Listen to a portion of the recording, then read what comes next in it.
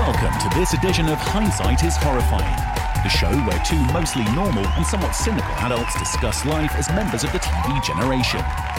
Now, here are your hosts, Garth Jada and Jason Mitchell. Here's my first question. How did you get him to call us normal? Did you pay him? Yeah. Oh, okay. Yeah. That makes total sense now. No, I've always wondered. No, I paid him. I gave him a script and told him what to say. Good to know. Hello, everybody.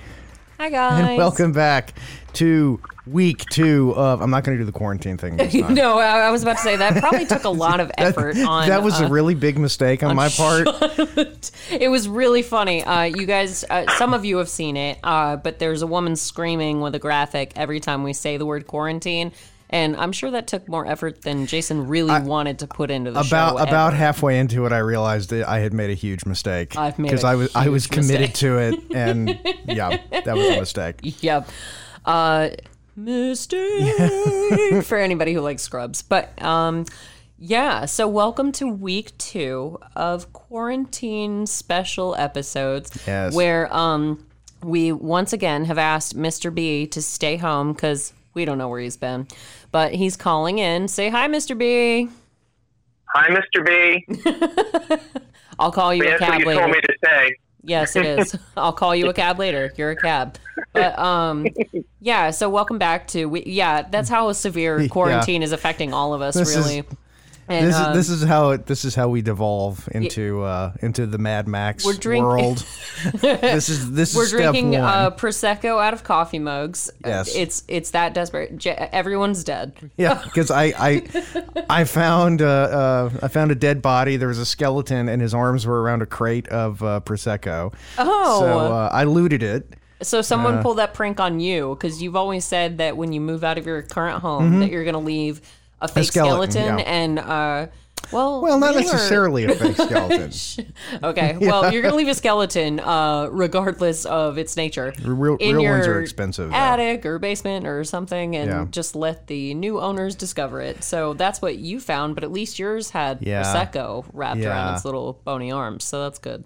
So so this is where we're at. This is where we're at, and we are doing a movie like we do every week, more or less. Wait, we're doing a movie? Yeah, well, I was supposed to watch a movie. Yeah, yeah. Go ahead and laugh it up because. So we're gonna be fighting this episode, listeners. We're gonna be fighting a lot. So we're watching. Robin Hood, Prince of Thieves, before Jason can ruin that. Yeah, it really made me want to watch Men in Tights because that's so much of a better movie. Hey, well, am I wrong?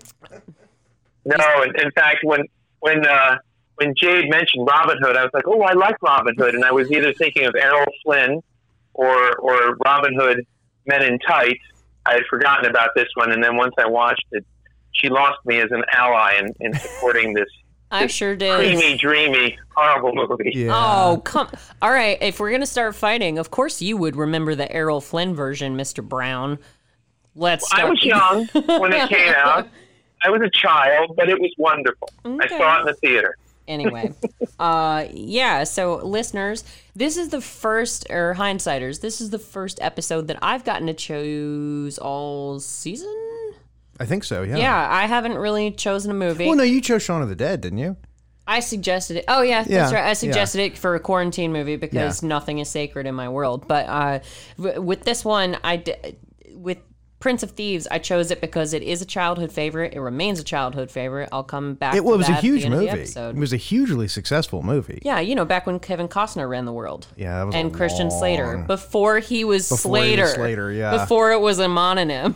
See, it's so funny because Christian Slater is doing the Shatner thing. He is. He's getting in front of it, whereas Kevin Costner did not. He still thinks he's Kevin Costner. Yeah, that's unfortunate. And if you gentlemen think that I did not hit up Christian Slater on Twitter to try and get him involved in this episode, this scenario, no, you're wrong. I totally hit up Christian Slater and got 0 response. Exactly. Yeah. Crickets. Yeah. Well, it comes from a time when Kevin Costner was still, the sort of actor who could command a big budget. Was this before or after Waterworld? Oh, this was before. It had to have been. No, because Waterworld destroyed his universe. Waterworld's a better movie. It is. Waterworld isn't nearly as bad as people. At me, ho. Yeah. Here's the thing about Waterworld. Waterworld failed, and actually, it was the next movie. The guy who directed Robin Hood, Prince of Thieves, directed it. Interestingly enough, Peter Boyle, not the actor, but the editor, who was literally locked out of the editing booth by, I think, Kevin Costner and maybe the director. What? Yeah, but they still had to put his name, in the credits because of the union rules. He came back and he edited Waterworld. It's so. I guess maybe that's why they locked him out in the first place. He got a hold of Waterworld, and it's kind of Burt Reynolds. That's where he lost all the fans. Well, the problem with Waterworld, and I know that's not what we're talking about, but I'm trying to change the subject, is that it failed because everyone heard it was the most expensive movie ever made, which is true. At the time, it was. At the time, it was. But not for any reasons that had anything to do with making the movie. Right, like Kevin Costner wasn't even a Burt Reynolds situation where you get Smokey and the Bandit and Burt Reynolds earns a quarter of the movie budget. No, it wasn't anything like that. You're right. They built the set for Waterworld, this hugely expensive set. Yeah. Very ambitious. And then I think it was a typhoon. It was a natural disaster of some sort. Destroyed it. Yeah. And they had so much money already tied up into it that the only choice was to keep plugging going. Forward. Yeah. And so it ended up being cost just a ridiculous amount of money to make. And then, of course, because of that, people were expecting something that it was really never intended to be. They were expecting Braveheart or something. They were expecting Cleopatra or the Ten Commandments. Oh, okay. Or Ben-Hur or something on that level. Yeah. But no. That's not what happened. So anyway, Carrie Elways. I'm sorry. You mean my personal friend Carrie? Yes. I wish he was in this movie. Well, okay. Here's a funny story about Men in Tights versus Prince of Thieves. Is that when they were making Men in Tights, they played with the idea of inviting Kevin Costner to be a part of the film.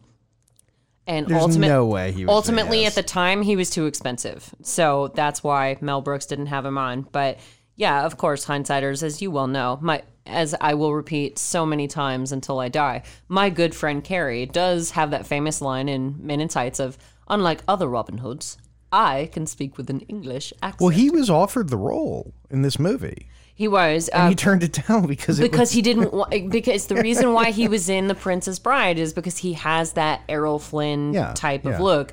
And he kind of tried to fight the typecasting, and big mistake. Don't fight typecasting. That's the lesson. Well, guys. and I'll text Carrie and let him know. Yeah, and Alan Rickman, who is the best thing in the entire movie, and I think we can. Oh, come on, you're telling me Alan Rickman's not the best thing in the movie? He's the best thing in the movie, but I just see where you're going though. And you mean how he actually thought the script was so bad that he actually got two of his friends who were comic writers to write additional dialogue.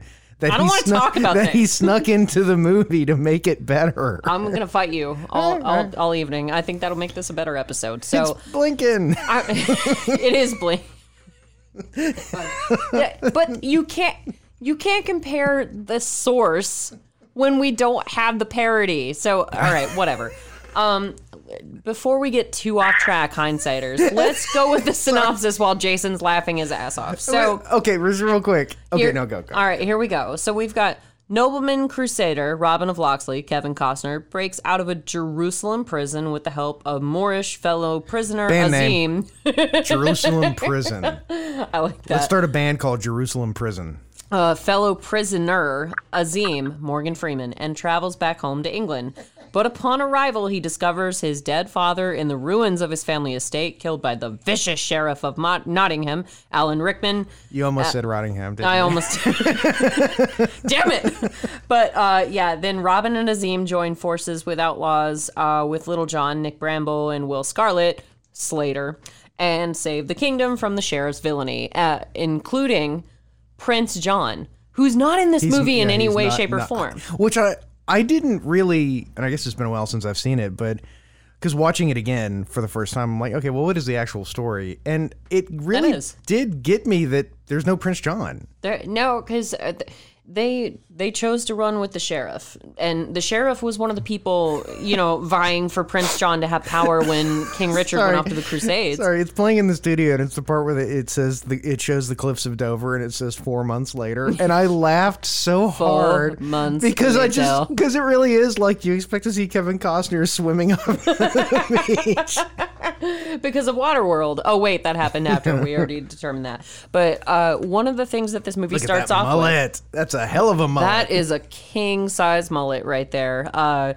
And Jason, you know the difference between regular size and king size because my dog, Millie, she's a king German Shepherd. Yes, and that candy is bar, king-size candy bar. Yeah, and that's Same logic. That is a king-size mullet right there. It's a king-size mullet.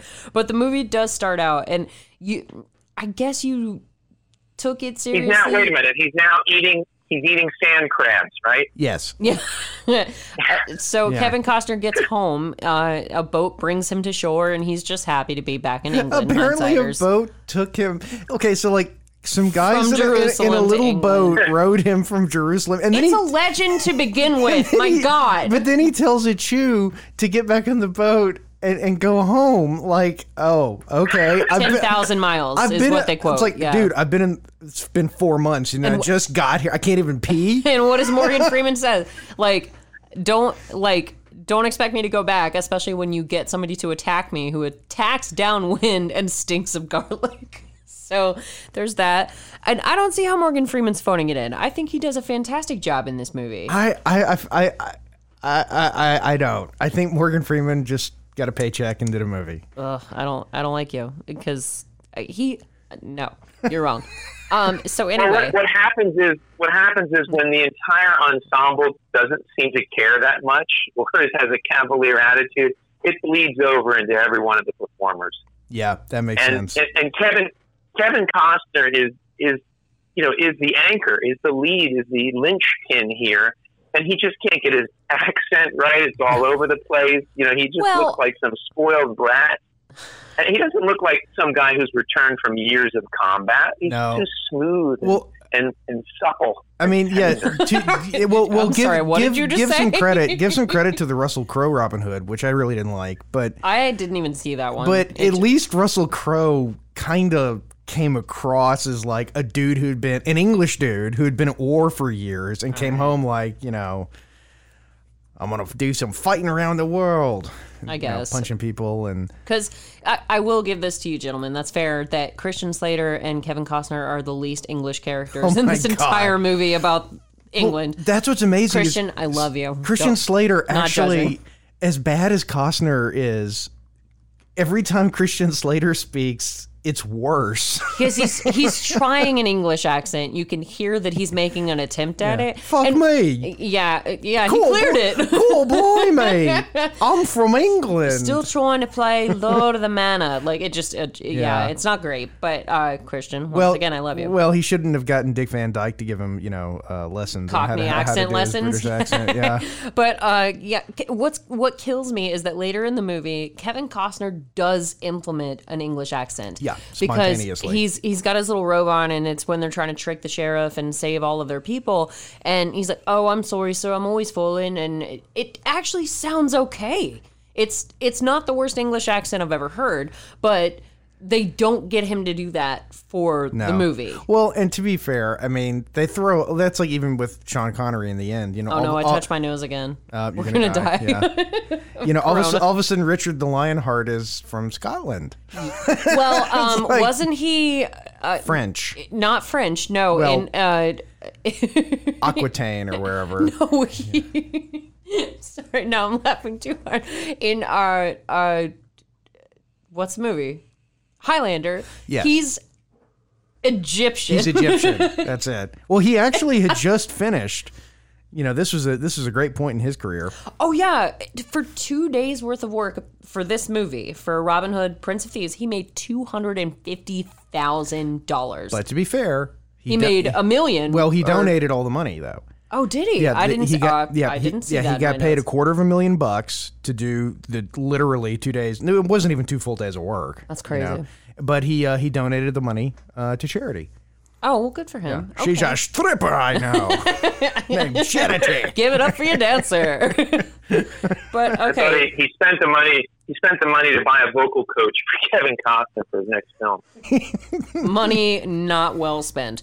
No. Because No. in what? I think Kevin Costner should have done like a Japanese movie next. Hi, I'm Japanese. Like Joey on Friends. Yeah. Lip balm. Like you just need them to dub over you. That's all you need. So, Mr. Brown, you're synced up with us this week. So we're at the point where Wolf is climbing the tree to get away from the wolf hounds, ironically enough. Are you seeing the same thing? I'm watching that. Yeah, I'm seeing the exact same thing. And wonderful. So, okay, I'm going to stick up for Kevin Costner. He does make a good, noble Robin Hood. Who plays Guy? Guy Gisborne? Yeah. That would be the I amazing Michael Wincott. Okay, what else do I know him from? Everything. He's a famous character. Was he in The Crow? Not. I don't know about The Crow, but he was in so many other movies. Like, he's been a voiceover actor. He's been in so many things. Because he's good. He's talented. No, he's fantastic. Yeah. He's the other thing that I guess the two of you liked about this He's movie. no Alan. I mean, Alan Rickman is just so. Alan Rickman's amazing in this Alan movie. Rickman. My God. But the thing with Alan Rickman is that when you watch, particularly the end, the dramatic climax, it feels like it's a comedy. No, it doesn't. The whole thing with the wedding. It doesn't feel like that to me at all. He's like cracking jokes, like they're doing bits with the whole like, yes, get it over with. I understand all that, where it's like, because he does have that point where he's raping the maid Marion essentially, and he does a comic thing where he spreads her legs apart. Yeah, where I can't. Yeah, with his feet. Which, to me, okay, so gentlemen, I'm just going to make you feel old for a quick second. I would have seen this movie when I was about 11 or 12 years old. When did it come out? 1991. So it was the same year as Terminator 2.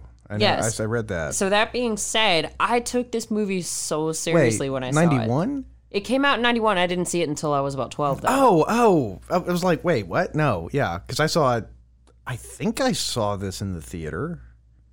You probably did. I'm pretty sure I saw this in the theater. This is the sort of movie my dad would have gone, okay, let's go see a Robin Hood movie. Yeah, why not? Because it's action. He would have gone, hey, it's the guy from Dances with Wolves. I really like that movie. Yeah, I mean, my dad would have had the same logic. The first time I remember seeing this movie, actually, my family and I were on vacation in Florida. Vacation, for those of you who will be born 9 months from now, the Coronitas.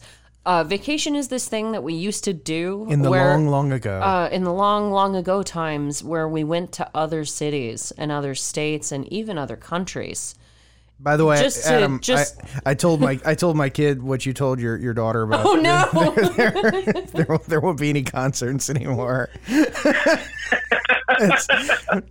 I swear that's the most awesome. Y'all are terrible people. Your friends are dead. They're all dead. It's a new world now, children. It's a new world. That's from the past. No, I saw a thing on Twitter. Somebody posted a picture. It was next year's school pictures, and it was a picture. No. It was a picture of the little kid from the Road Warrior. No, see, I've gotten so bored in my quarantine. We were talking about this before we even got on film and on audio, Jason. But I've gotten so insane with my quarantine. I had a stage nightmare about Much Ado About Nothing, Adam. That's scary. Yeah, because that was about a year ago at this point. Almost a year ago, yeah. Yeah, so maybe that's what it is. It's just cyclical. But I had a dream that you and Jason were putting the show on again, and you didn't tell me about it. But I was still Beatrice. So you were like, hey, we're putting the show on, and I was like, damn it, I don't remember any of my lines, and I freaked out. So I hate dreams like that. Oh, it was so stressful. I hated it. But I'm also helping to contribute to torturing Adam's children because I sent him a great dad joke. I've got it pulled up if you don't, Adam. You may have to because you know me. I haven't checked things so Gotcha. So beautifully lately. But I want to say right now, just really quickly, you're watching this old English film where people are walking through, the castles and so on, and you can just imagine how those castles smelled, right? Because they didn't bathe regularly. Actually, I can't, Adam. That's just really insensitive of you. It is, but I'll tell you, I can tell exactly how they smell right now because I have not bathed in 4 days, and I smell like an English nobleman That's right pretty now. gnarly. I hear you, man. Yeah. Whenever it's like, I go to my closet in the morning, and I just go, well, I wore that shirt yesterday. I'll wear this shirt today. Ooh, them boys of mine. And then My God. then the next day I forget which one I wore yesterday, and I end up wearing the same shirt. And the other day I woke up. No, and I swear I wasn't drunk. Okay, I woke up and I was wearing my pajama pants and the shirt and the shirt that I had worn to work. And I'm like, wait, did I not take my shirt off? I'm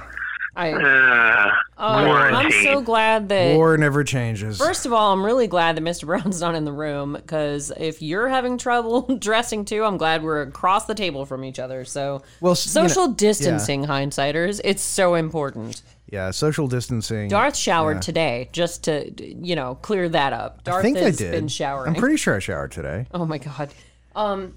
Anyway, when you have a kid doing school from home, all of that stuff blurs into nothing because the morning is now misery.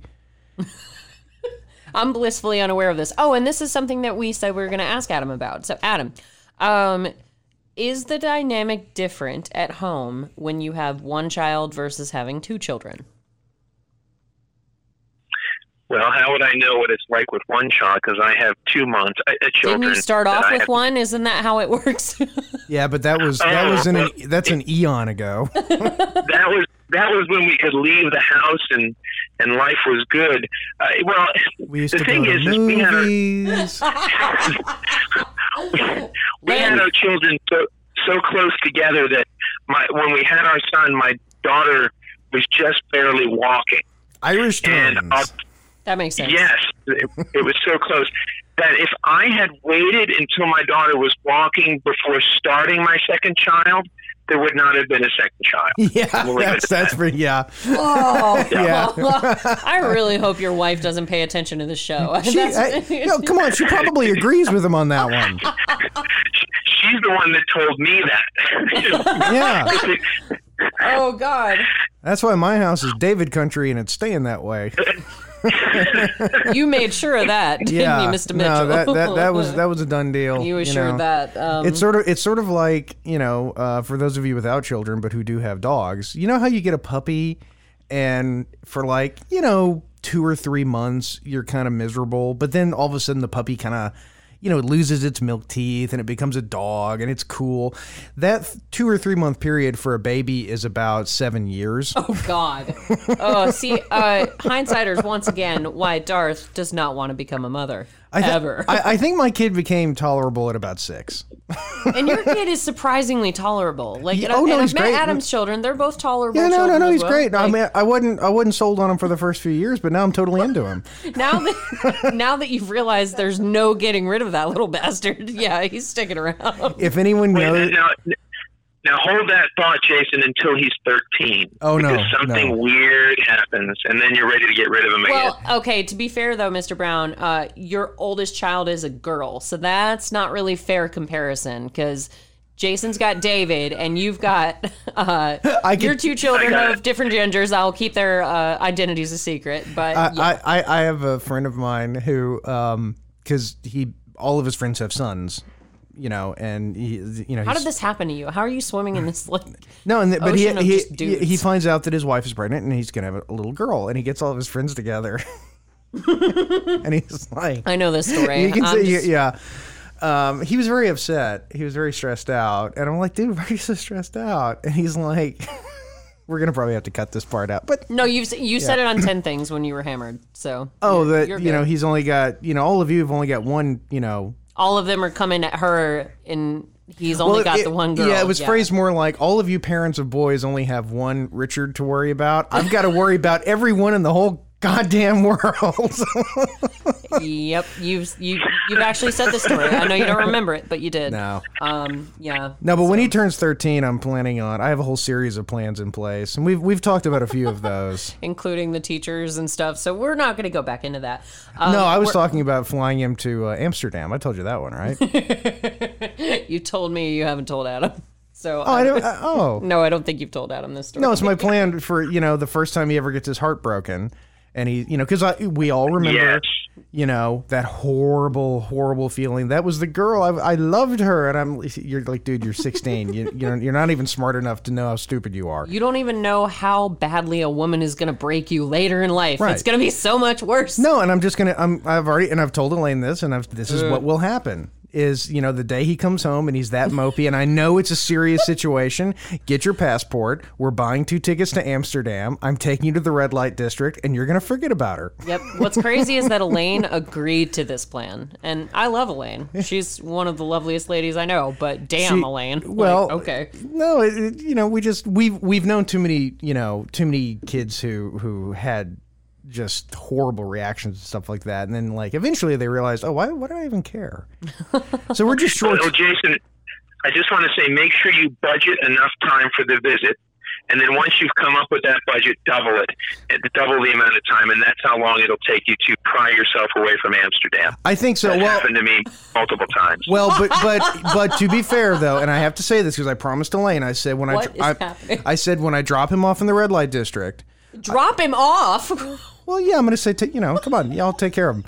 It's Amsterdam. They're cool. But I said, I am not going to partake of any of that nonsense myself. That is completely wrong. I'm just going to tell David. Yeah, don't cheat on your wife. No, I said, David, when you're finished, I'll be over in that bar smoking all the hash.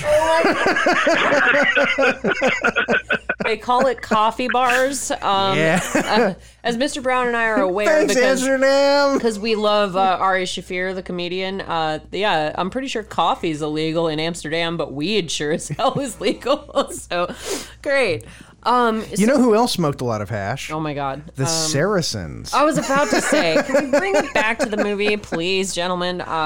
So we know what the movie's about, and sorry. What? When she opens the window. No more beggars. Nobody gets to see the king. Nobody. No time. Or the wizard. We've come for the Holy Grail. Yeah. We've already got one. Oh, okay. Different movie. Got it. So anyway, guys. Was anyone surprised in this scene? Was anyone watching going, my Maid Marian doesn't look anything like Mary Elizabeth Mastrantonio? No, not at all. She looks like a horse-faced old crone.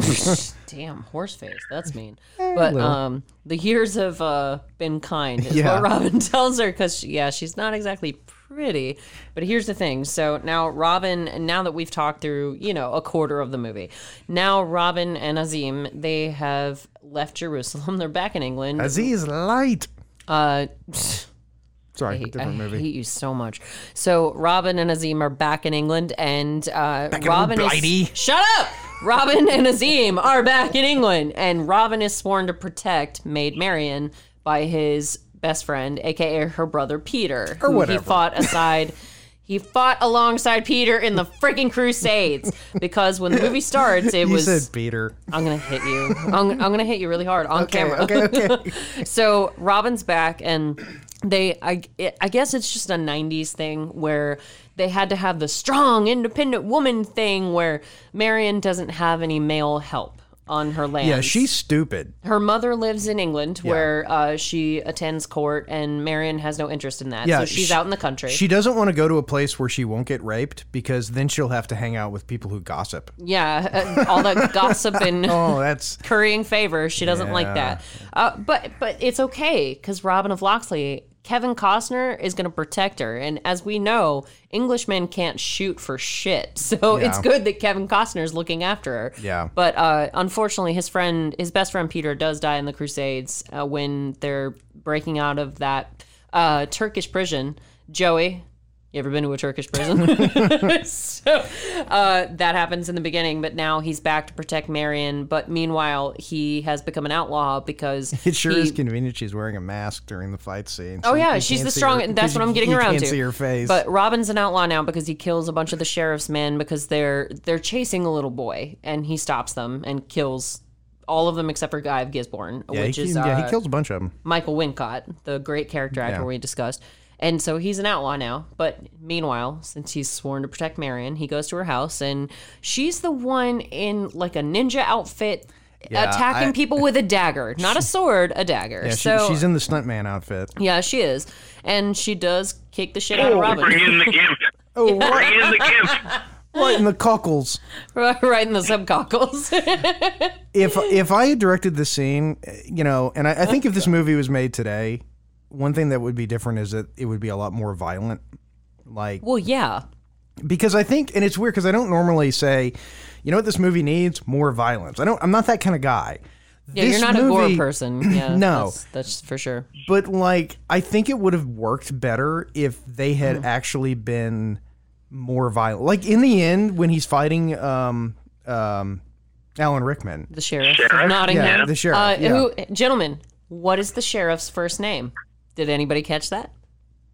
Bill. Adam? Clay. Joe? No, his name Clay? is... Don't shoot me, please. Oh, God. Oh, he was doing a Kevin Costner impression. Okay. In all seriousness, it's like in The Princess Bride when you find out that the six-figure man, his name is Tyrone. He's actually even billed as the Sheriff of Nottingham as the character, but his first name is George. George. Yes. George. Oh, okay. George of Nottingham. When the bishop is marrying the bishop, when the bishop's marrying him and Marion rather illegally and definitely against her will in a lot of ways, he calls him George. So this is the sheriff George. So you're welcome. A little bit of trivia y'all weren't expecting. There you go. Here's trivia. Do you know why Mary Elizabeth Mastrantonio is credited as Mary Elizabeth Mastrantonio? Why? I heard her say this once in an interview. She went to like her first ever audition and she got the part. But when she was waiting to do the audition, she was filling out the paperwork and it said full name. And she wasn't thinking and she just wrote her all three names. Okay. Think like at a doctor's office, it says full name. You write your full name. Thinking it's official. So she wrote Mary Elizabeth Mastrantonio. And man. She got the part, and that's what they used, and so she was credited under her full name, and that was it. Just think, if Christian Slater, he could have started his own movement. He could have just written Slater. We would have been doing this for 30 years, but no. Yeah. He had to be a Christian. But like she does in her normal day-to-day life, she never went by Mary Elizabeth. No. Just Mary or Elizabeth just Mary, or Liz or whatever. However you go by. But here's a bit that I can't pass up. There are a bunch of tiny joke bits, and Adam, I think you're a little bit ahead of us in viewing the movie. But the telescope. So, so Kevin, I like that they fit that into the movie because it makes sense that Kevin Costner wouldn't know, or Robin Hood wouldn't know what a telescope is. Azim has one, and it's a primitive one. But he's like, oh, look, here are the sheriff's men. Here they come. And Kevin Costner freaks out thinking that they're closer than they are. And he whips out his sword thinking that he's got to fight some people. And no, they're really still like 800 feet away. But I love that bit. Well, Robin Hood has a problem with distances because later on in the movie, when they establish their Ewok village, they put all of this effort into making this like cool network of like stuff in the trees. Yes, they do. And then they put lookouts in the trees who are capable of seeing the bad guys when they're 10 seconds away. Okay, fair enough. I can't. I mean, like that one. The bad guys are like, "There's bad guys over there." Yeah, you guys, you can see them, right? Because they're like right there. And I can make a little bit of fun of this movie because the arrows make a lot more noise than arrows. Yeah, arrows are like, up! Like, they're really noisy. I'm fine with that. And somebody even yells at one point, that's the notification arrow! Like, they don't say it that way. No, but you're like, right. That's the arrow, Robin, oh my God. And then they're like all standing there, and the dude keeps shooting. He shoots 3 arrows to alert them, and they're and it's like, it's dude, not even, we're right here. It's not even anyone to alert them to either. It's Duncan. Yeah. No, but then immediately after that, because he shoots the one, and it's Duncan, and they all gather around Duncan, and he dies. Oh, and then the dude shoots 3 arrows to get their attention. I'm like, buddy, we're right here. You can just say Stop shooting at us. Yeah. But we have got to talk about this moment too, gentlemen, because, you have Guy of Gisborne, the wonderful Michael Wincott, who rides up, and he's kind of the sheriff's enforcer. He's really more of the sheriff. He's the one who does a lot of the sheriff's duties, but the sheriff's kind of lazy. because they basically, what they do is they make the sheriff Prince John, and then they add and another Guy of Gisborne character. is kind of the Guy sheriff. of Gisborne becomes the sheriff. Yeah, there's no Prince John in this movie, so even though he's a huge part to the legend, but yeah, Guy of Gisborne rides up because he follows Robin to Maid Marian's property, and he's sworn to protect her, but then he has to run off. Like, that, it's a whole part of the setup with the movie where Peter dies. He gets shot in Jerusalem, escaping with Robin from the Turkish prison, and then there's no payoff to it. Like, Robin's got to protect Marion, but then he can't do anything to help her because he's an outlaw. Yeah, because, also, too, if Peter hadn't died, would Robin have just said, fuck her? Well, he wouldn't have had to protect her, because when Peter dies, he gives Robin his ring, and he says, please look after my sister Marion. And that's Robin's whole sworn duty, especially now that he comes home to England and his dad is dead. His estate is considered forfeit because the sheriff does frame his dad for being a devil worshiper, and so Loxley lands are forfeit, according to Duncan. Apparently you just say that and people just... Well, back then, yeah. Well, there was a whole thing where, like, because like the bishop was in on it too, because like Robin asked the bishop, he's like, oh yeah, it was totally worshiping. He the said, devil. I asked your father 3 times because his answer vexed me so grievously. Yeah, I asked him if he worshipped the Dark One, and like the bishop is in on it too. Yeah, so it's a whole gentlemen. I have this movie memorized. I'm obsessed with this movie, and I love it, and I'll never stop loving it. So you can deal with it. Well, it is a perfect movie for an 11-year-old girl. I'll give you that. Yes. It even has naked Kevin Costner. No, it does not. That's a body double. Oh, that's on his butt? Nope. Oh. Unlike Mel Gibson, one of the many loves of my life, Mel Gibson does his own butt work. From what I understand, Kevin Costner in this movie did not. So that is not naked Kevin Costner. Okay. So, and I won't lie to you, gents. I was actually more of a Christian Slater girl back in the day. I liked Robin Hood plenty fine. He was, Kevin Costner. Who can debate that? But now I was more of a Slater's Christian Slater so dreamy. He's got the hair. My goodness. But yeah, I love me some Once Christian again, Slater. for an 11-year-old girl, he'd be very attractive. And what movie turned you on to Christian Slater? This movie, actually. This movie. Oh, really? Yeah, because everything. Think about everything else that he'd done before that, like Heathers. I've caught up on a lot of Christian Slater's work because he's I want to say he's 50 now, unless I'm quoting incorrectly, but I think he's 50 now, and so most of his movies, especially the big blockbusters, they happened before I was really watching movies. For me, it was Tremors. That's my favorite Christian Slater movie. I love that movie. I love Tremors. I wish we were watching Tremors. Oh no, is that Kevin Bacon? Christian Slater's not in That's Tremors. Kevin. Never mind. That's Kevin Bacon. Kevin Bacon and Christian Slater are kind of interchangeable for me. Yeah, they are. Not even a little bit. They No, are. they're not. You're both wrong. Christian, I'll go to Twitter and defend your ass. My God, no, you're not. They're both awesome people, but you mixed up Kevin Bacon with Christian Slater? Well, they're basically the same guy. No, they're not. Well, what movie am I thinking of that I saw? Christian Slater doesn't dance. He does sing in this movie, though. What is okay? Name some more Christian Slater movies. I want to, because I know there's one at least that I liked. I'm not digging Red you out Dawn. of this hole. No, that was. He's not in Red Dawn He was either, not you in- idiot. he No, was that not was- in Red Dawn. Stop. See, you can't talk shit when you don't even know what Christian Slater Well, movies no, are. name another Christian Slater movie. Heathers? Tucker, the Man in His Dream. That was a great movie. Oh my God. Yeah, that was a really good movie. And wait, who No, I'm not helping you. You haven't seen Tucker? No, a great I'm movie. saying I'm not Romance? helping you do this. Okay. Because All right. Come on, True Romance. Oh, yeah, True Romance. idiot. But gentlemen, I have to debate with you right now. In what other movie have you heard Christian Slater sing? Was he in a vampire movie? Shut up. But he has a song, so here's what's happening in the movie, because God, the men won't stay on board with this one. So Robin and Azim wind up in Sherwood Forest because the sheriff's men chase him away from Marion's property. Yes. And they find out, The spooky haunted forest. yeah, Sherwood's not actually haunted. And poor Duncan, what's his name? Walter Sparrow. I loved him so much. He died back in 2000. He was such a great character actor. But Duncan, who had his eyes removed by Guy of Gisborne, and the sheriff and his witch looking on. So, like, you've got Azim, Robin, Latrine. and... What? Latrine.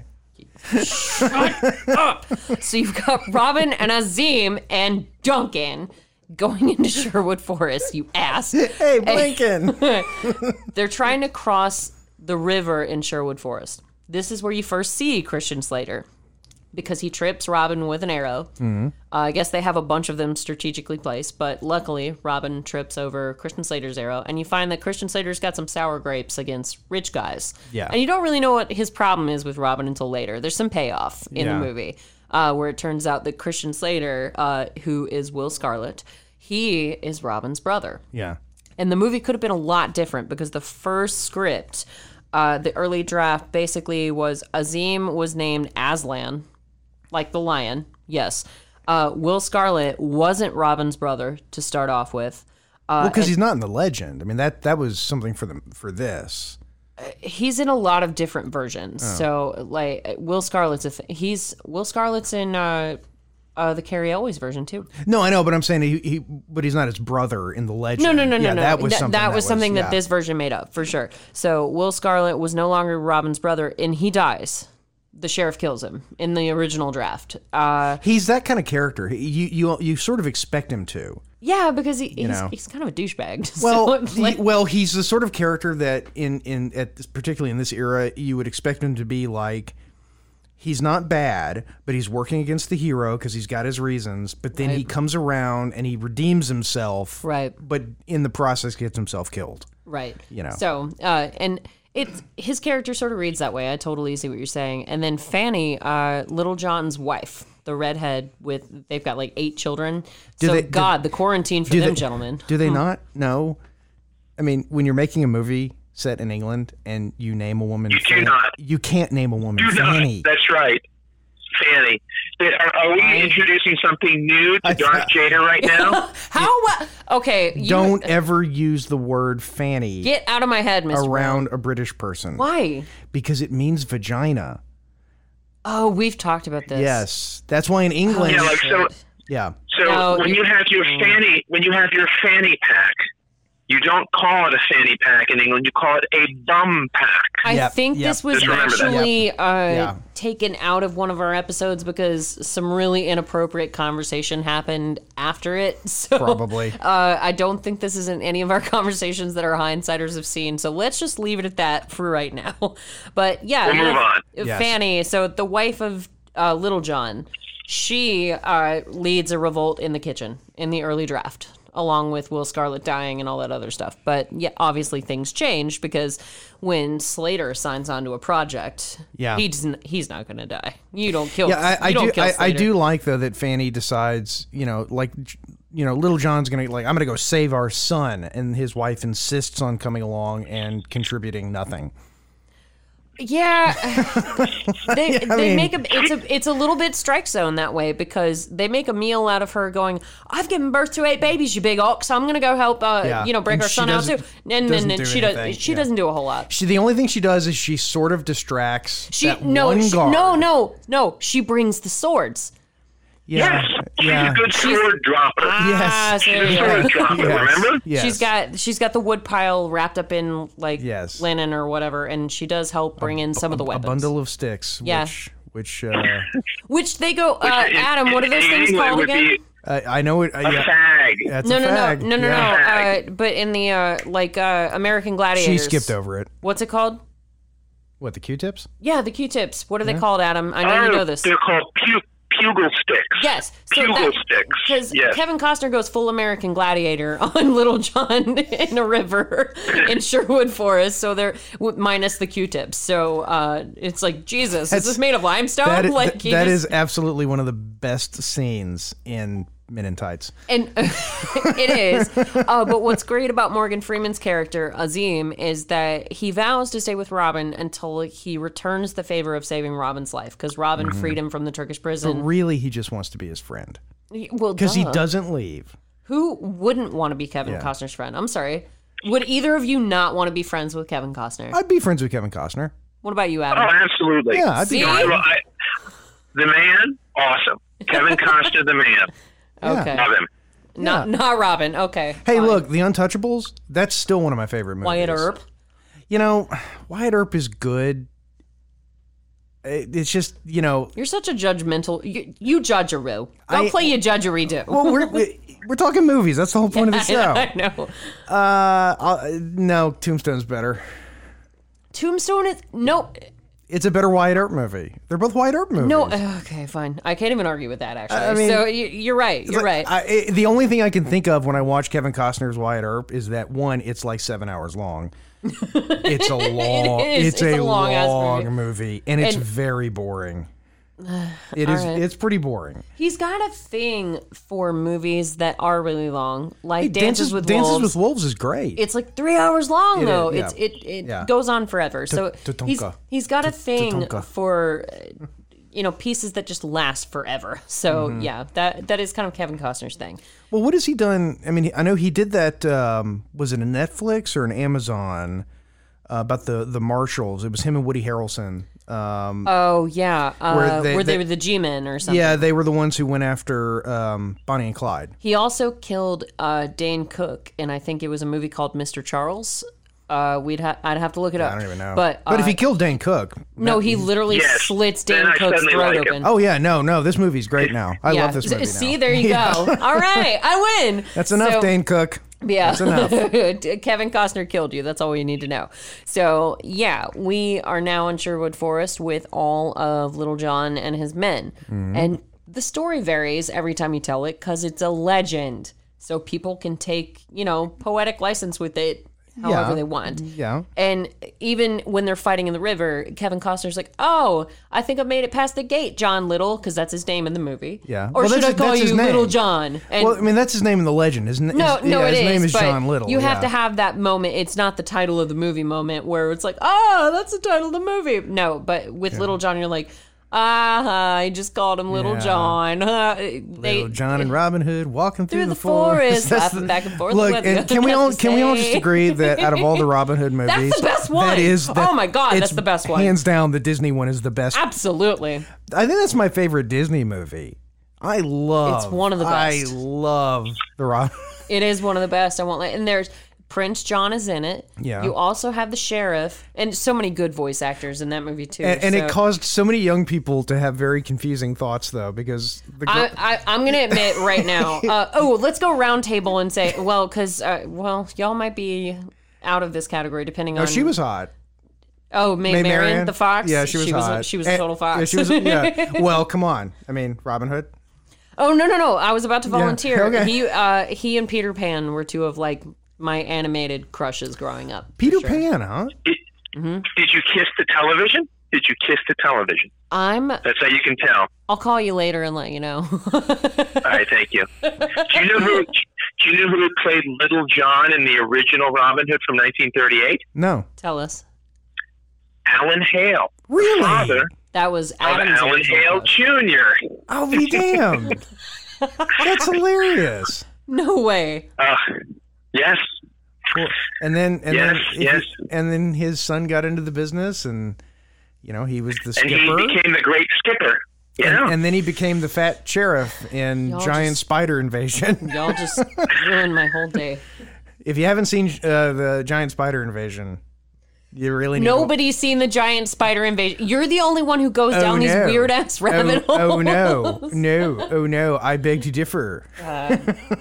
It has been seen by millions of people. No, I know, yes, but It's such an awful movie. But You it's belong really to great. that weird ass rung of people. Good for you. But yeah, so Oh wait, we have to tell Adam, and I can't get it because it's on my phone. My neighbor, he gave his suggestion. My neighbor's going to be coming on the show at some point, so he wants to do Captain Kronos, Vampire Hunter, which is one of the last of the Hammer horror films. And Jason's a big fan of the Hammer horror films, so I can see why you and Russ are friends. I can really see why now. It's just schlocktastic. it's a guy who comes. It's basically Robin Hood because it's about a guy, an English guy who comes back from war. Only this time he finds out that like his wife is a vampire now, so like he kills her, and then he says, "Oh man, I'm gonna go like kill all the other vampires," and they make a movie about it. I hate you. Well, that'll be fun. So, Adam, if you want to join us for that one, it sounds like you're invited. Because my God, that's a mess. If you would have me, I would be there. I love Horst Jansen, who plays Kronos. And the only reason I'm saying that is because I just looked it up on IMDb. I've never heard you can do Horst. that from the bunker. How are things at the bunker right now, Mr. Brown? How you doing? How's quarantine treating you? Well, we're in week 2, and I'm going to shower tonight. I've decided it's time. But yeah, no, we're doing fine. Doing fine. Sounds good. We haven't killed each other yet. So that's good. Yeah, you have it. Oh, because this is what, gentlemen. Remember how we decided last episode that the babies born in December would be called Coronitas. Well, guess what? Did you like that graphic, by the way? Oh my God, I lost my damn mind. But in 2030 they'll be quarantines. That's right. Holy crap. And when they're 21, they can go to a bar and get a quarantini. Yep. We're gonna look back on this and laugh one day. I can't take credit so. for the quarantine thing. Somebody gave me that. And we'll get around to Jason's challenge because I did remind Adam last night we have to play the game of who would we like to play us in a movie and who would probably more realistically play us in a movie. So we'll get around to that. And we'll do that now, but please refer to the film and describe what's happening now. The Sheriff of Nottingham just gave Maid Marian a gift, which is a diamond or jewel-crusted knife. A dagger, yeah. A dagger. And talk about comedy, because later in the film, when he gets stuck with it, he pulls it out, he looks at it like... Gets killed with his own dagger. Like the irony. I know. And in that scene, it looks like Alan Rickman has some line in his head that he wants to say. No, but and he said it to her. He was like, he was trying to get Maid Marian to move her household within the city limits. And he said, if you did that, I would be able to give your every need my personal attention. And I'm just sitting over here in the corner like, I would love Alan Rickman's personal attention. My God. So come on, Maid Marian. Yeah, but he's a bit rapey in this movie. I mean, yeah, just a tad. But but you got to take what you can get my room, during 10 quarantine. My room, 10:30. Bring a friend. Oh, because even when you are introduced to the sheriff, that was one of the lines that his friends wrote for him. Really? Yeah. Any of the whole thing with the spoon. And yeah, that's one of the most quotable lines in the entire movie. Yeah, that was not in the script. We just hit it, and I love that you brought that up because Robin actually hasn't faced off with the sheriff at all since he's gotten home. He's only faced off with Guy of Gisborne and the sheriff's guys. So he does what he asks his servant, Duncan, who's had his eyes removed, unfortunately, when Robin's father was killed. When you say it like that, it sounds like it was an elective surgery. Okay, so Guy of Gisborne straight up stabs out Duncan's eyes. How about that? Yeah. Is that better? I went to the doctor, had my eyes removed. With the sheriff and his witch looking on. Walter Sparrow. I love you. I love you so much. I love how Alan Rickman beats this guard by punching him in the helmet. And I'm thinking, that's got to tell you that your helmet technology is lagging behind. And gets his cape caught on some snag. Yeah, which that had to have been Edwin. Yeah. I'm that had to have been. If you think about it, you're wearing a helmet and a dude has got a glove on and he's beating the hell out of you. And I'm thinking, just let him hit your helmet. Yeah. Yeah, your helmet's not that good. You might as well just take it off and just let your hair breathe. Because it's not stopping. I'm telling you, it's not going to stop an arrow. And this great line too. So Robin is a horse stealing mother effing Jennifer, because when he's at Marion's house, he and Azim steal her horses, and then he steals the sheriff's horse. And they're sitting there in the forest now, and Yeah, but horses were like cars back then. So it's just like a dude boosting cars. So yeah, but even John and Slater, I'm just gonna call him Slater. Yeah. But yeah, they're like, "Oh, you start up a damn hornet's nest now, and you started a war," and they're all mad at him and stuff. But let's not. Yeah, well, I meant to do it. But let's not skip over that great line. So when Robin is still within the city limits, what he asks Duncan, his servant, he says, "Did they still give alms to the poor at Mass?" So he goes to the church to talk to the bishop, get the skinny on what really happened with his dad.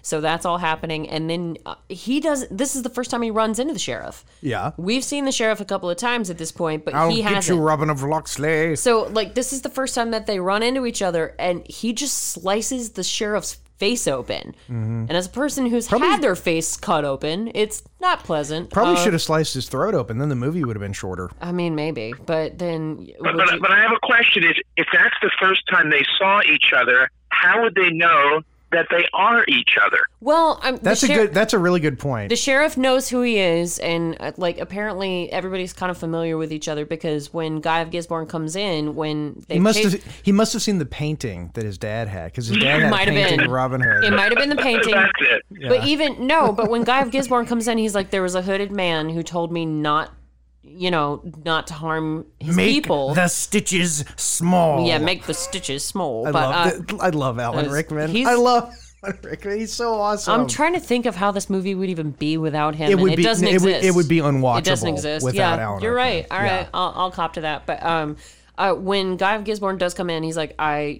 found this hooded man. He said not to harm your people, and he said his name was Robin of Locksley. And the sheriff goes, "Oh, the prodigal son returns," and he knows who he is. So they've. Oh, okay. So they were childhood friends, apparently. Something like that, because the sheriff knows who he is. And, when you murder somebody's parents... And how bad of a man do you have to be to pull down a birdhouse? Yeah. Oh, I know. What kind of a monster? Leave us the sow. Her young ones will feed us through the winter. Yeah. But now, so all of the men in the forest, now their families are outlaws too, because Robin stole the sheriff's horse. So they're going to make their Ewok village, which there's, and hey, I don't. The Ewoks helped us win against the Alliance. What do you mean, or us? against the Empire? What do you mean, us? Us, everyone who's against the Empire. Oh my God, I'm totally for the Empire. If I lived in that, get the hell out. Are you kidding me? That's where the money's at, dude. Let all those folks do it. Yeah, come on, man. Stormtrooper pay. Stormtrooper pay is not bad. Right. It really isn't. You get benefits. They pay for your college, You've been watching healthcare. on the Stormtrooper bill.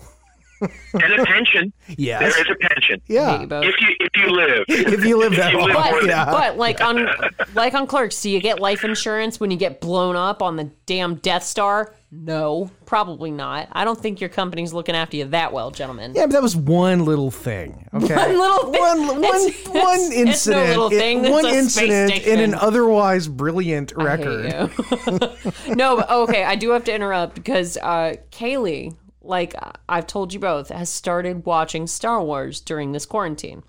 And I mean, full stop. Like, she's never seen 4, 5, 6. Like, she's brand new to it. She's seen the latest ones, but she hasn't been invested in it because, let's face it, they're not that great. No. So, but she texted me, and now that the movies are on Netflix or streaming wherever she can find them. Disney Plus.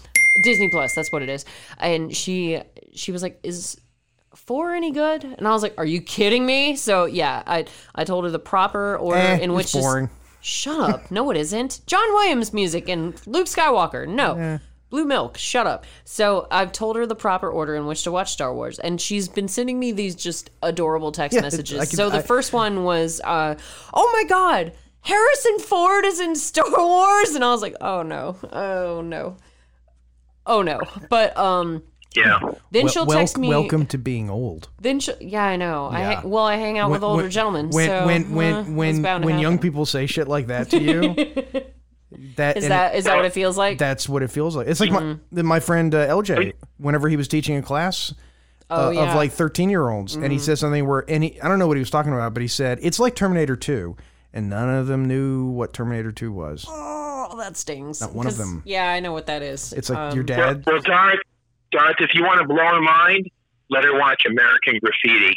Oh, no. Yeah. No. Richard Cunningham and Laverne and Shirley. Yeah. In a movie even know directed that. by George Lucas. She won't even know who that is because, remember, I told you guys this a long time ago, so I don't expect you to remember. She didn't know who Fonzie and Richie Cunningham were. How would she? Yeah, exactly. would She's she? 18 now Yeah. in 2020, so that's not her thing. But she has been texting me adorable stuff like the Harrison Ford thing, and then she's like, "So wait a minute, are Yoda and like Samuel L. Jackson like Lovers? leaders?" Ouch. I wasn't going to. I said leaders. You said lovers, but in either case, yes. Yes, they are. That's When all they there were is to it. when they were teenagers, they experimented a little bit, but they don't talk much about it now. Well, the sailor in the room would know all about experimenting, wouldn't you, Mr. Brown? In the I'm pleading the Navy, sail the seven seas in the Navy. We love the Village people. Of course, who doesn't? All right, sailor boy. But, yeah. So, there was a movie, gentlemen. God. The training montage, which they totally ripped this off of The Mandalorian.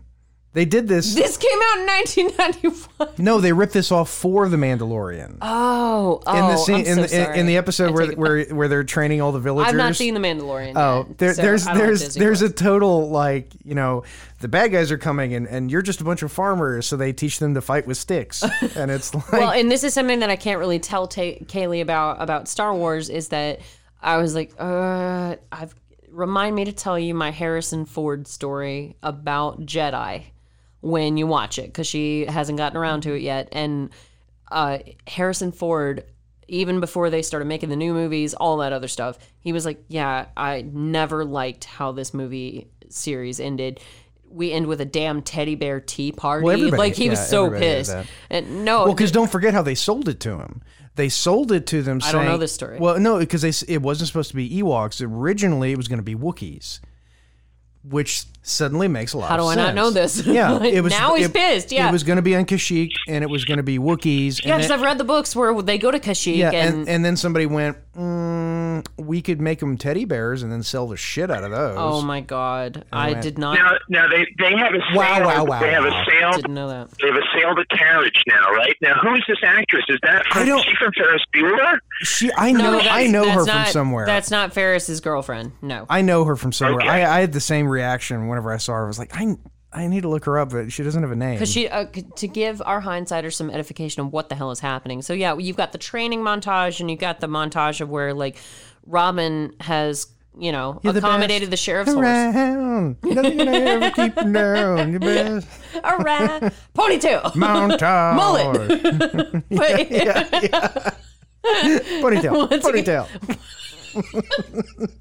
Sorry, Mr. Brown. Bob's Burgers references, so you don't know what we're talking about. But yeah, so they go through this whole montage of where Robin. Something vexing you? Stop it! Robin is taking back some justice from the sheriff, like, and he flat out tells the sheriff's men, every harm that you do to your people, I'll visit back on you tenfold. So he's protecting the churches, the people, and whatnot. And Azim is teaching people how to fight with a Saracen sword, despite the fact that he's literally the only one with a Saracen sword. So they're learning how to sword fight. They're learning how to shoot arrows, because when all of the townspeople get turned into outlaws as well, due to Robin stealing the one horse. Yeah. So they're all stuck there, and now they've decided, okay, we're going to fight back. So that's the whole montage that's happening right now, where Robin and his men and now like their that's families like, and stuff. Yeah, well, that's like at the end of the helping out. movie. You know, whenever Aziz is like, Azim. whatever. M, as in Mancy. Whenever he's like, hey, everyone, I'm an outsider, but I really like that Robin Hood guy. Let's go to war. And they're all like, that's an excellent idea. Why not? Let's follow you. Because if Morgan Freeman told me to start an uprising, I'd probably do it. You mean God? Yes. Yeah. See? Morgan Freeman really is. There are very few characters who can play God convincingly. Morgan Freeman just killed it as God. Like, yeah. George Burns and Morgan Freeman, Yeah. right? Yeah. Oh, no. And James Mason. Yeah, James Mason. Cut rate, James yes. Mason. Yes. James Mason. But yeah, he could do it. Alan Rickman could have done it. Well, no, Alan Rickman He played an angel. Yeah, I was about to say he played an he angel. was in Dogma as one of the archangels. So yeah. You know, I heard a story, and I don't know if this is true, and I kind of hope it's not true, that when they were editing the movie, because of course there was some big kerfuffle with them firing the editor and all this stuff, but that apparently Kevin Costner watched it and realized that Alan Rickman was the star of the movie. Yeah. and started cutting scenes. How does and the star of the movie footage. even get that kind of license? Like, If you're Kevin Costner. back then. He He was Burt one of the producers. Reynolds. Like, Yeah. he was one of the biggest names back in the day. So, Yeah, I mean, he all was one of the producers, and he was Kevin Fair. Costner. He could just, because you remember, at a certain point, you might have to do reshoots. You got to have the actor going out and publicizing stuff. If you piss him off, he could really torch the whole project. yeah, he could, Yeah, all right. yeah. Yeah, okay. That sucks because, I'm sorry, Alan Rickman is the star of this movie. Oh, absolutely. He is.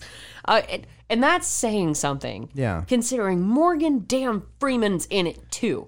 So, gentlemen, he's hardly trying though. Shut up. Yes, he is. Anyway. Oh, this is the scene where Bilbo and not Bilbo. Bilbo. No, Adam, Josh wants you dead, just so you know, because I won't stop singing that damn song now. So, stay in your bunker. It is catchy. Stay in your bunker. Bilbo Bilbo Baggins. bravest little hobbit of them all. I got to pause for a moment because Please do. I'm embarrassed to say this is the first time that I've done a full analysis on IMDb, and I just noticed that there's a character called Much, M-U-C-H, played by Jack Wilde. Do you know who Jack Wilde is? I do not. He played Jimmy on H.R. Puffin stuff as a kid. I mean, he was a famous child Wow. actor. And Really? I got to know which one of these old people is Jimmy from H.R. Wow. Puffin stuff. Probably- With Freddie the flute. Remember Freddie? Probably The little whichever gold-encrusted flute? one looks like has the most experience with LSD. Yeah. Because H.R. Yeah. Puffin stuff is the trippiest goddamn thing that's ever been made. Damn, I did. Yeah, even trippier than Fear and Loathing in Las Vegas. Yeah, so, honestly, yes. Oh Yeah. my God. It's very trippy. That's crazy. But so all right, revisiting the big names in this movie. So you've got Kevin Costner, Christian Slater, Alan Rickman, Morgan Freeman, and Walter Sparrow. Back in 1991, would you gentlemen care to venture a guess as to how old any of these people might have been at the time? Oh, It will surprise you. I mean, Kevin, God, how old is he now? He's got to be mid-60s. So I'd say he was in his 30s. Yes, so Kevin Costner was 36. Good guess, Adam. Okay. Yeah. Then you have Christian Slater. Oh, Slater? I'd put him at 18, 20. 20s, mid-20s? 22. 22? Y'all are both really close. Okay, Yeah. 22. Alan Rickman. Oh, 30? Adam. Yeah, Rickman was older. I'd say 32. Wrong. He was 45. What? Oh! Yep. He was 45. Oh, no, this one will get you. Morgan Freeman. Well, he's eternal. I know, but Time means nothing to him. He's one but of we he's still one have of to the old apply ones. it to him for legal reasons. So You how mean old? in his current incarnation then? Yes. Oh, 45. He had to be 47. He was 54, gentlemen. Wait, how old is when this movie was made in 90? One. God. And Morgan Freeman's in his 80s now. He's in his 80s? Yes. I did not know that. I thought know. he was like It blew me 70 away. something. Blew me away. So the oldest person in this movie that was, even a character that people focus on was Walter Sparrow, Duncan, the one who had his eyes freaking ripped out of his head. So apparently, Gouged. whatever. Gouged. It doesn't matter. Yeah. So Walter Sparrow was Possibly with a spoon. What? We never did get back to that, did we? I'm gonna cut your heart out with a spoon. Then it begins, and that's That's one of the most quotable movies or lines of the entire movie. My God. And then it begins. I'm not. You want to do another take on that? No, it's fine. let's just film Then it another. begins. Just film another scene. But Walter Sparrow of Secret Garden, Ever After, Now and Then, dude's been in so many movies. He was 64 when they filmed this movie. The Happy Hooker Goes to Washington. He had a bit part. Jim Very small. Stewart. Uncredited part. Mr. Washington. Oh, no, wait. Mr. Washington? No. What's...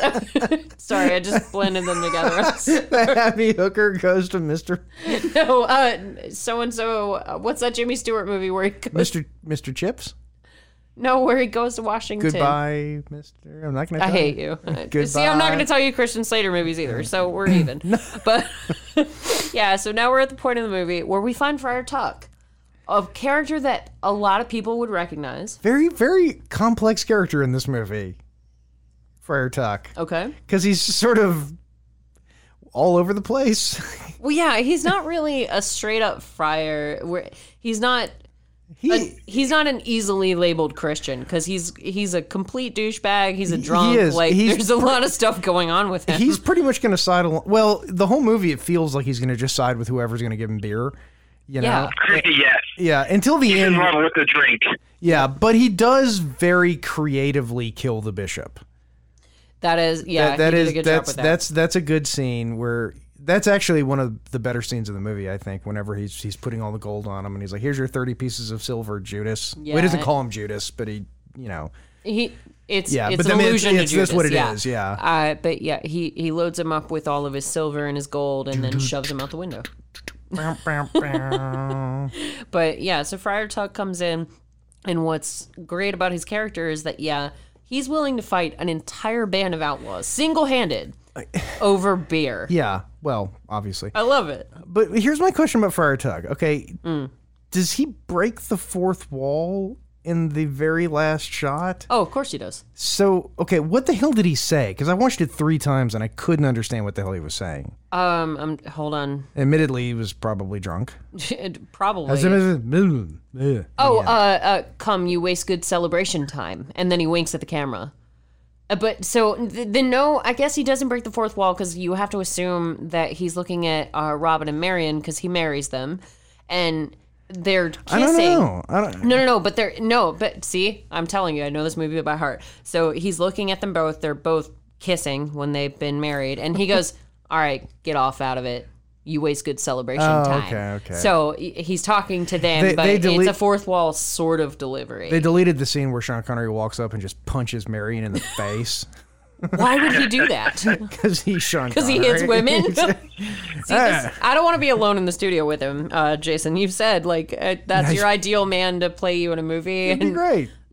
Would it be great for me to get punched in the face? No, it'd be great for him imagining like a movie of my life. God. But with Sean Connery playing there's that time that Darth got punched in the damn face. Just imagining Sean Connery driving my car going to Chick-fil-A. How about a chicken sandwich? You hold the goddamn tomatoes. They don't... What? I don't even know on the what spicy you're chicken about. sandwich, you get a tomato on it. Oh, I've never had the spicy one. I don't like good. spicy stuff. All right, cool, good to know. But so let's talk. Good to know that you'd sacrifice my safety for Sean Connery to be in the studio. That's just good. I just think it would be an interesting movie.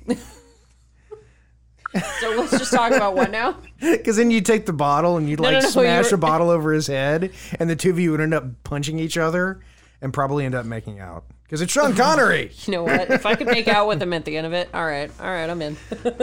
So let's talk about the challenge that I set to both of you, which was to name the actor that you would most want to play you. Oh, wait, hold on a second. Just before you do, look at this character to the right. The two guys right there. You have Bull on the left. Which one's right? The one who doesn't know left from right. Yes. So Frodo and Samwise. Yes. Yeah, the guy with the fern on his head. Yeah. Yes. That is Freddy from HR. Oh. Okay. We can proceed now. Okay. Oh my God! I never would have known. It's like how we found Elliot from E.T. in Fire in the Sky. That's just so random. My God. And see, here we go now to Marion being a badass Gotta have that strong, independent woman vibe in the 90s where Marion's just kicking dudes in the face. And it was supposed to be Robin Wright. Yeah, it was supposed to be Robin Wright. What now? Mm-hmm. Yeah, Marion. Tell me this story. Marion was I think she was cast, and think about this: if Carrie and Robin Wright had done it, and yes, I do call him Carrie. Yeah, I will forever. I call him know. It's a weird coincidence. But she was actually signed up for it, but she became in the family way, and so she had to take some time off. Well, see, I wish who's the director of this movie? I'm failing right now. The guy whose other movie was Waterworld. Shut up. I can't think of his name right now. But here's a power play, gentlemen. So when Julie Andrews was cast to be Mary Poppins, do you know how that happened? I mean, I've seen Mr. Banks. Okay, no. So what happened is Disney himself saw her in a show, and it was a play. So he went up to her, asked to talk to her after the show, and he was like, "Hey, so we're making this movie called Mary Poppins. You'd be perfect for it. I'd like you to be Mary Poppins." And she goes, "Oh, I'm sorry, I can't. I'm gonna have a baby, and this was one of the last shows that I'm doing." He goes, "That's all right. We'll wait." Yeah.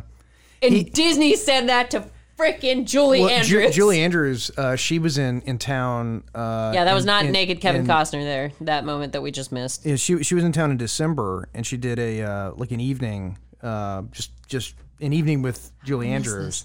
And I miss these things. You gotta keep up on Ticketmaster, you know.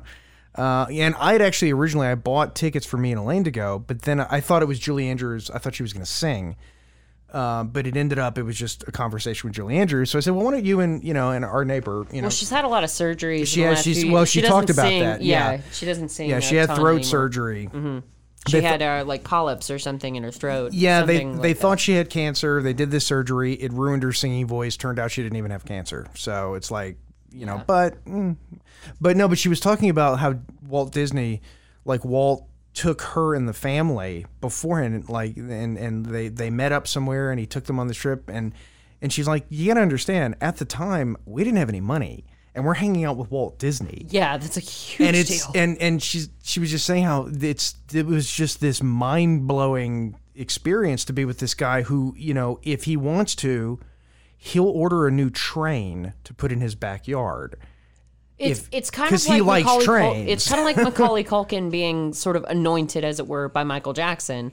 And for all these years, Macaulay Culkin has I know. He has said for years. I've never heard it called anointed before. Yeah, me neither. Yeah, it's in the documentaries. Watch the documentaries, gentlemen. But that's the thing is that it's a felony. If you,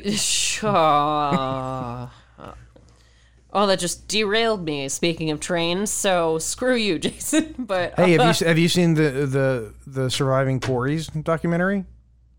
No. Holy shit. Another quarantine suggestion.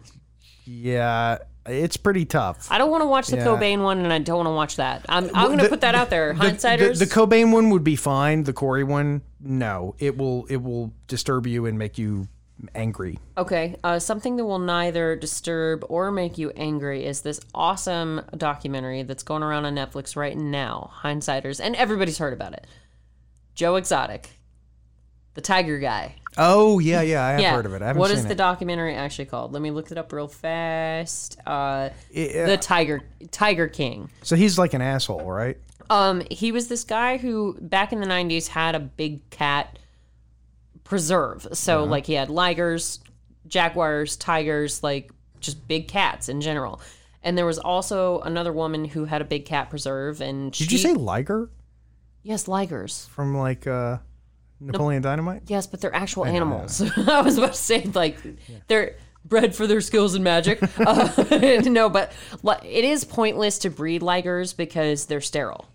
So ligers are pointless. It's literally just, hey, there's a liger, and that's it. And then it dies, and there you go. But Joe Exotic is this real guy who had a big cat preserve back in the 90s in Ohio. And there was a woman who was kind of contesting his abilities to keep the cats, they belong in the wild, but she also had a big cat preserve. And she and her husband were against Joe Exotic. It's competing cat preserves? But, I'm telling you, hindsighters, competing cat preserves, basically. So there's polygamy, There's homosexuality. There's like every box you could possibly check is in this documentary. What I call a Big fun cats. weekend. Yeah, exactly. Yeah. That was yesterday for me. Yeah. My God. Vegas 2018. Exactly. Yeah. So, and I was like, did one of the Siegfried and Roy cats wind up here? Like, damn, that's cold, man. Where were they going to go? Like, Gilmore Girls hit that really quick. They were like, oh, because the grandma, Emily Bishop, was like, oh, it's like that gay fellow whose tiger tried to eat him. So, but he does fit into that category, Joe Exotic. So watch that on Netflix, because I swear to God, you're never going to hit a story that checks so many boxes. Ever. Look it up. I like a good documentary. Yeah, it's great. I will watch it. I've jotted it down. Yep. I'm watching it. But let's hold on. I might just put it on right now and just start watching instead of this movie. Instead of Robin Hood. This is a sweet moment, and even maybe Mr. Brown will side with me. So we're at this moment in the movie where this little girl runs up to Morgan Freeman, and they call him a painted Moor. I'm assuming because of his freckles. I thought those were tattoos. No, I think that's how it serves in the movie. But Morgan Freeman actually has those freckles in real life. Like that's just his face. Well, yeah, but he's got like a pattern in the. I mean, it looks looks tattooed. I think they added to it. Okay. They supplemented it, but Morgan Freeman does have those kind of freckles like coming off of his nose in his face in real life. But there's this really sweet moment. This little bitty girl runs up to him and she's like, "Did God paint you?" And he goes, "Did God paint me?" What the fuck? No, it's sweet. God. What did you say to me, you little cracker ass? I'm gonna hit you. I'm gonna hit you. No, but she says, "Did God paint you?" Because think about the timeline. Exactly, She's not running into many African American or Arabic or anybody not white. There are tons of innocent stories like that where, like, during the Cold War, whenever somebody would defect from the Soviet Union, they literally, you're talking like a 40-year-old man who's never seen a black person in his entire life. Okay. And they come to America, and that was got a hodgepodge of folks over here. Well, but that was the thing that they would like when the people were telling them how to like sort of fit in. It was don't like just walk up, because they would literally walk up and ask to touch their hair. Yeah, don't do that. No, don't do that. Don't pull the Seth MacFarlane. Ooh, it's like a sheep. Yeah, don't do that. Don't do that. Don't do that. But no, it is a sweet little moment. This little single digit child runs up to Morgan Freeman. "Did God paint you?" And he said, "Yeah, God painted me for certain." And she goes, "Why?" He goes, "Because Allah loves wondrous variety." See, that's the mistake. And I love that. That's the mistake. When a kid asks you a stupid ass question like that, be careful, because if you ask something with a why follow up, you're gonna be there all day. But he answered it so well. That's like, you guys suck. Allah likes his diversity. Why? No. See, I don't have children, so maybe that's what I'm missing. I don't know. I don't know. That's like my son is finally at the age where he'll ask me something and I feel comfortable just going, "Dude, I don't know. I don't know." I don't know. You are right, Jason. They did paint up the side of Morgan Freeman's face. You're right about that in the sense that they went up the side of his eyes, but he does have freckles down his nose and stuff in real life. So, that's why they call him the painted Moor. See? Hindsight is horrifying. I hate the scene. I hate the scene so much. What's wrong with this scene? Okay, so Fanny, the wife... Okay, there's something coming out of her fanny right now. Sorry. And it's large and bloody. What's wrong? Adam, you know what? You fill the people in for the damn change. I'm so angry. It's like this. Fanny is having a baby. But it's as is wont to happen. They were in quarantine for 2 weeks. She's having a coronita right now. No, but you have to think anyone in England sitting in a movie theater is basically listening to them going, "Can you help me? My wife, vagina, is having a baby." It'll be a lot of vagina. It'll be okay, vagina. Like in Austin Powers. So, Adam, what the hell is happening? Well, this is a nice part, because the Moor has a certain skill set when it comes to helping to deliver babies. With But horses. Friar Tuck, well, you know, you get your experience wherever you can. But Friar Tuck says not to trust him because he is evil. Yes. But as it turns out, he successfully delivers the baby, and everyone in the room takes one more step towards self-actualization, Yeah. where they can accept people for who they are. You made me care. I care now. You made me care more. No, but and the baby, and as both of you gentlemen who have children amongst you, every woman has a baby that quickly. Every birth, I know it changes. It's different for every woman. Obviously, I'm not that ignorant, but yeah, she has a baby in about 2 minutes. Well, I mean, it's a cesarean. I was going to say, it was a 45-minute birth, but then the editor got a hold of it. Yeah. This movie can't be any longer. It's already way too long. We're already having a woman named Fanny having a baby, and English people are going to be confused, and no. Well, because, So- you know, they're going to say, you know, what's going on in this scene? Oh, Fanny's having a baby. Yeah, big deal. And they do bridge. Happens all the time.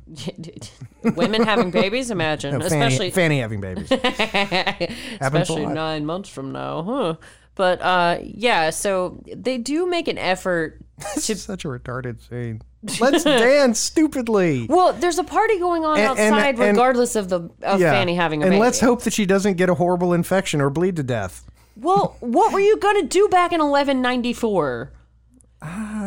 Well, That's when this takes place, 1194 AD. I'm just saying, I think I don't see in 1194 a woman having a cesarean section by a guy who's only seen it done on horses, and then like 2 days later she's fighting people. You know. Suspend your disbelief. Yes, thank 3 you. words.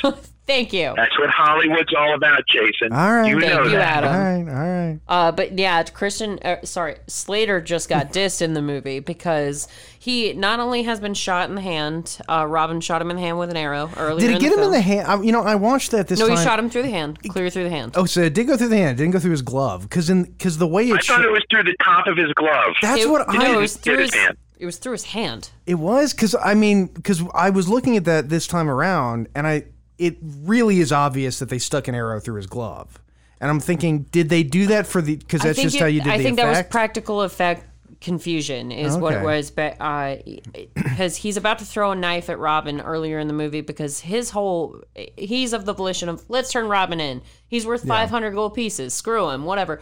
And Robin wins over the outlaws and the misfits by saying, "Do you really think the sheriff's going to give everything back?" And the Goonies, Yeah, you gotta love the Goonies. You gotta love them. But baby. Robin sort of recruits everybody. He's not really their leader. He's just So he told Duncan, "Okay, your motivation is just look like you really have to fart." Oh. what? It's like the whole movie. Oh no, Adam, you'll see it when the video comes Holding out. it All right, in. I understand now. But Yeah. anyway, Will gets shot through the hand earlier in the movie, and then he gets doubly dissed when they're having the party. Fanny just had the baby. Don't. Fanny had a baby. Band name. Shut up. But so everybody's dancing. A new baby has arrived. That's great celebration. And then Christian Slater actually asks Marion to dance, and Kevin Costner's like, I'm gonna, do you think I won't hit you? I've already thrown my book at you. Slater. Marion's my Fanny. Marion's my Fanny. Get away from her, Will Smith. Get your hands off my Fanny. I hate We're sorry. both We're of you sorry, Jade. so We're sorry. much. Hey, No, you're not. don't blame us. They're the ones who didn't bother to maybe get an English person to read the script first.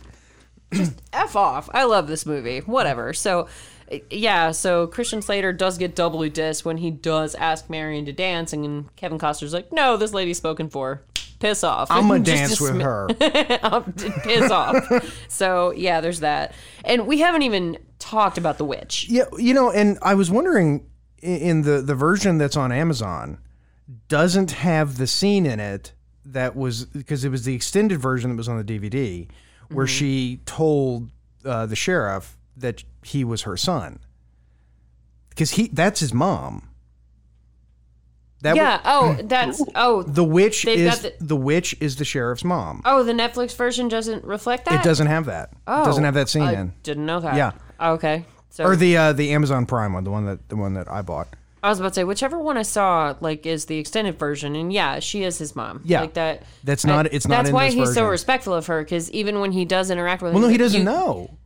She tells him, and he's all like pissed off because she killed. Oh my God, you're she right. killed, his parents' actual baby and swapped him. Wait a minute, no, I haven't seen this. Like, Yeah. I've heard different versions Yeah. where she is his mom. Like, that's not uncommon, but Yeah. she killed his parents? No. She killed their kid, and he's a changeling. She swapped him out for theirs. I've never seen so this he would version. be raised as this not as the sheriff, but as the son of this important family. And that's why she's always been paying attention to him and trying to make sure that he gets someplace. Didn't know that. Yep. Didn't know that at all. Like, 'cause- Wow. yeah, and Nor I did love I. this movie so That's much. deep. So damn. That's some deep dive shit right there. Yeah, it is. He went down the rabbit hole to find That's that some version inside the actor's studio shit there. What is your favorite rest, swear word? Kind of. God rest your soul, James Lipton, Oh my who God. just passed away. James Lipton died? James Lipton. I know. It sucks. James Lipton died. You're just ruining my life today. What know. the hell, So Jason? let's go through. So when I die, I plan to meet Burt Reynolds, Alan Rickman, Bill Paxton, and James Lipton. Those are the 4 people I want to meet. Why Bill Paxton? Because it's Bill Paxton. How, do you want to go hang out? No. But like everyone else, I'm like, oh yeah.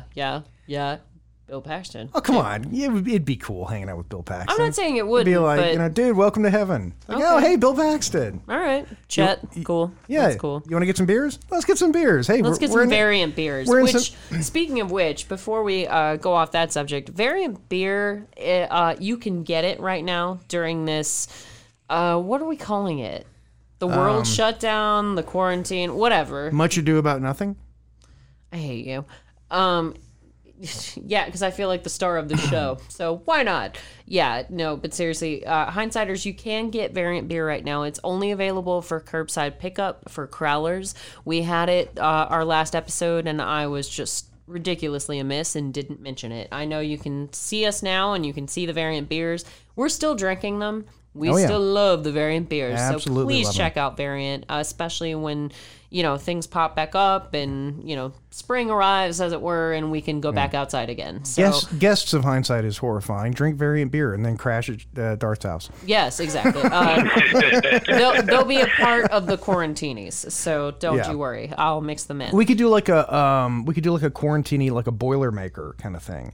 Like a variant beer and then drop like a shot glass of That'll get ghetto of real whiskey. quick. Yeah, Boilermakers that's pretty tricky. Yeah, it's a little pretty bit, a trashy little drink. ghetto. But yeah, so Darth's house. My dogs have destroyed my backyard anyway. It's all mud now because rain and dogs. So Yeah, because for those of you who don't live in North Fulton County, Georgia, it's been raining for 9 months. I think. what did Forrest Gump say? It started raining one day and it didn't stop for 3 months. Yeah. So yeah, that's what's happening in North Georgia on top of the quarantine. Yeah, we had actually today was pretty sunny and that was nice because It got almost up to like 75. it was actually kind of comfortable. I actually walked out of the office and I said I'm going to walk down to Avalon and go to Starbucks and I get a didn't cup wear of coffee. I didn't wear a jacket today. Like Yeah, Starbucks is closed though because of the quarantine. quarantines. So that Yeah. So anyway, drink variant. If you're healthy, go out and support your local businesses. Please do. We're going to be starting a support page. So any of you in our country that we can help locally, yeah, or if you're an artist, a crafts person, or what, I mean, if we you're don't care. Hairdressers, bartenders, whatever. Whoever needs help. Yeah, if you've got a GoFundMe or a Kickstarter or something, let us know. Get in touch with us. And like I said, no qualms, because my friend Blair Crimmins, he's a musician and he has a virtual tip jar and he's gone live with his music. So anything you got that we can help you out, please let us know. Well, we don't really have email, but hit us up on social media and we will definitely help you out on our support page. It's an ongoing effort. Yeah. So it's not, first come, first served or anything. You just let us know that you need help and we'll be there. Yeah, so we'll do what we can because that's what absolutely. we're all about. It's funny because you watch Robin Hood and you know, we're not robbing from the rich to give to you guys. no, but but ultimately, that's, I think, why is it that, you know, Errol Flynn made Robin Hood, Kevin Costner made Robin Hood, there was the BBC series that they just did on Robin Hood. Russell Crowe did it. Why is Robin Hood so popular? And it's despite the fact that he's a legend, he's not technically a real person. Well, but it speaks to this part of us where we do want to help other people. Absolutely. You know? And obviously you want to help your family and your friends, and you're going to do that first, and I get that, and that's noble. I would be shocked if people didn't do that. But, you know, there's a human desire to help your fellow man, and, you know, if we can facilitate that a little bit, then we want to. Absolutely. So you guys hit us up on social media at the Hindsight Horror on Twitter, Facebook, Instagram. You can find me. You can find us. You can find us. And you can find our website, hindsight.show. So anybody who needs help, just let us know. Now we are coming up to, we're over an hour and a half into this episode. So I think people need help more now with entertainment more than ever. So. Well, I do want to, before we sort of start wrapping things up, because we do have to do that. I can't keep taking punches on behalf of this movie. I'm just going to go ahead and ask it, both of you. Who is the actor you would want to play you in a movie? Because I actually came up with someone different. I figured, really, just to spice it up, I came up with somebody, else. Okay. So you guys go first. Who would you want to have play you? Adam, do you want to take it, or do you want me? I'll start it off, and this is not going to surprise you, but you know, as a young man, you always want to be portrayed as someone very cool. And as you know, I've got degrees in chemical and nuclear engineering, and when I was at college, I was not one of those cool fellows. I really wasn't. But in my heart of hearts, I wanted Clint Eastwood. We're talking 68 to 72, rawhide, Dirty Harry. I loved watching that movie, and I just wanted to be Clint Eastwood. You know how Austin Powers, women want to be with him, men want to be him.